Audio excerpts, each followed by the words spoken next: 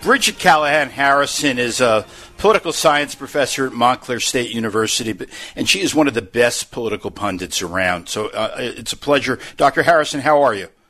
Hey, David. Thanks for having me on. Thank you. And I always look forward to our thought partnership. So it's always fun to talk to. Me to the punch.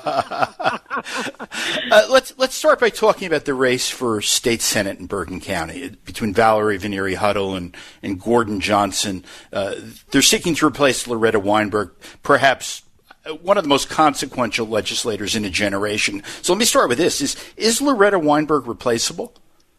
She's not. I mean, when you look at Loretta's legacy throughout the state of New Jersey, not just what she's done in the public policy sphere, which is enormous. The fact that when women give birth in a hospital and they can't be discharged 12 hours after having a baby, the reason for that is Loretta Weinberg.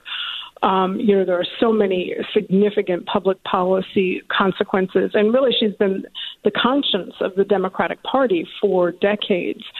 But then you also think about the mentorship that she's afforded, particularly women throughout the state, myself included, but men as well. And, she is an incredible icon in New Jersey politics, and she's frankly not replaceable.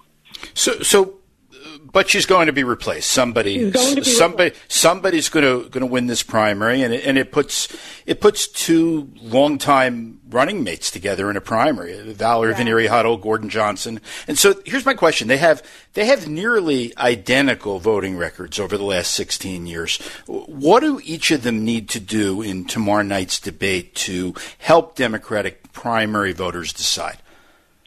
I don't know that. I don't know that this debate is going to make voters decide one way or another. There's a couple things at play. Part of it is representational politics. So if people are more interested in having a woman in that seat, then, obviously they would go with Huddle. If they're more interested in having a black man, perhaps, they go with Johnson. But the thing is that when you listen to these two candidates, like you said, they've served side by side, they've been friends, their voting records are nearly identical. The only way in which they've differentiated themselves significantly throughout their political careers is that Johnson was an early supporter of Governor Phil Murphy, right? And so where Huddle kind of held back and waited to see how the field played out, Johnson got on board really early, and he's seeing that that risk that he took being rewarded by having the support of the governor. The other thing, of course, and this is perhaps the most decisive thing about this, was that Johnson got on board with the Assembly Speaker Craig Coughlin when he was challenging Vinnie Prieto, and this was in defiance of Lou Stellato. So he really took a serious risk, and he's seeing that risk being rewarded right now again. Whereas Huddle has parlayed that into support by the progressives throughout the state. So, I think that in New Jersey, when you don't have real significant differences between candidates on issues, it comes down to personalities. It also comes down to who's your friends, who's got your back, right? And the differences between them are really policy-wise are quite negligible. And I'm speaking with Bridget Callahan Harrison, a professor at Montclair State University. So Gordon Johnson's got the organization line, the endorsement of the Bergen County Democratic Organization. That puts his name right next to Phil Murphy on the ballot. How important is that going to be? What kind of an edge is that? Well, if you had asked me that question a year ago, David, I'd probably have a different answer. It's obviously a significant advantage, right? It's not just having Governor Murphy above him. It's also having down-ballot candidates, including all of the municipal candidates running with him. But the fact that people are voting by mail obviously weakens the impact of having the line. And of course, Huddle, I count Valerie as a friend. She is running a particularly effective and aggressive campaign And she, as I mentioned, has the support of progressive organizations that are doing everything they can to rally the troops, including some of their voter mobilization efforts that have proven successful in the past. So this is going to be a competitive race, and I would anticipate everybody pulling out the stops to turn out their voters here. So let's talk about former Governor Chris Christie. I know everybody loves to talk about him. It appears he wants to run for president again. Does he have a path to the nomination? You know, I think everybody sitting in the state of New Jersey would say there ain't no way in hell. But the reality is that it's not just New Jersey deciding this, right? And so we're deeply familiar with a governor who left office with the lowest approval rating of any governor ever, with a 14% approval rating.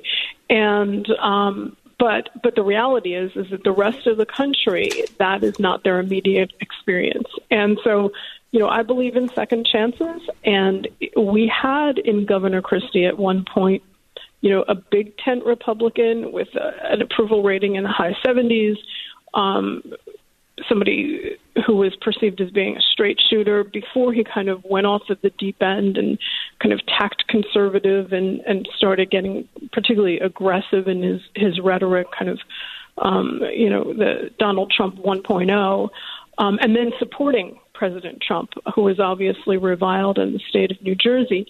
Is it possible for, you know, a Chris Christie 3.0 to have a path to victory? I've watched him in politics.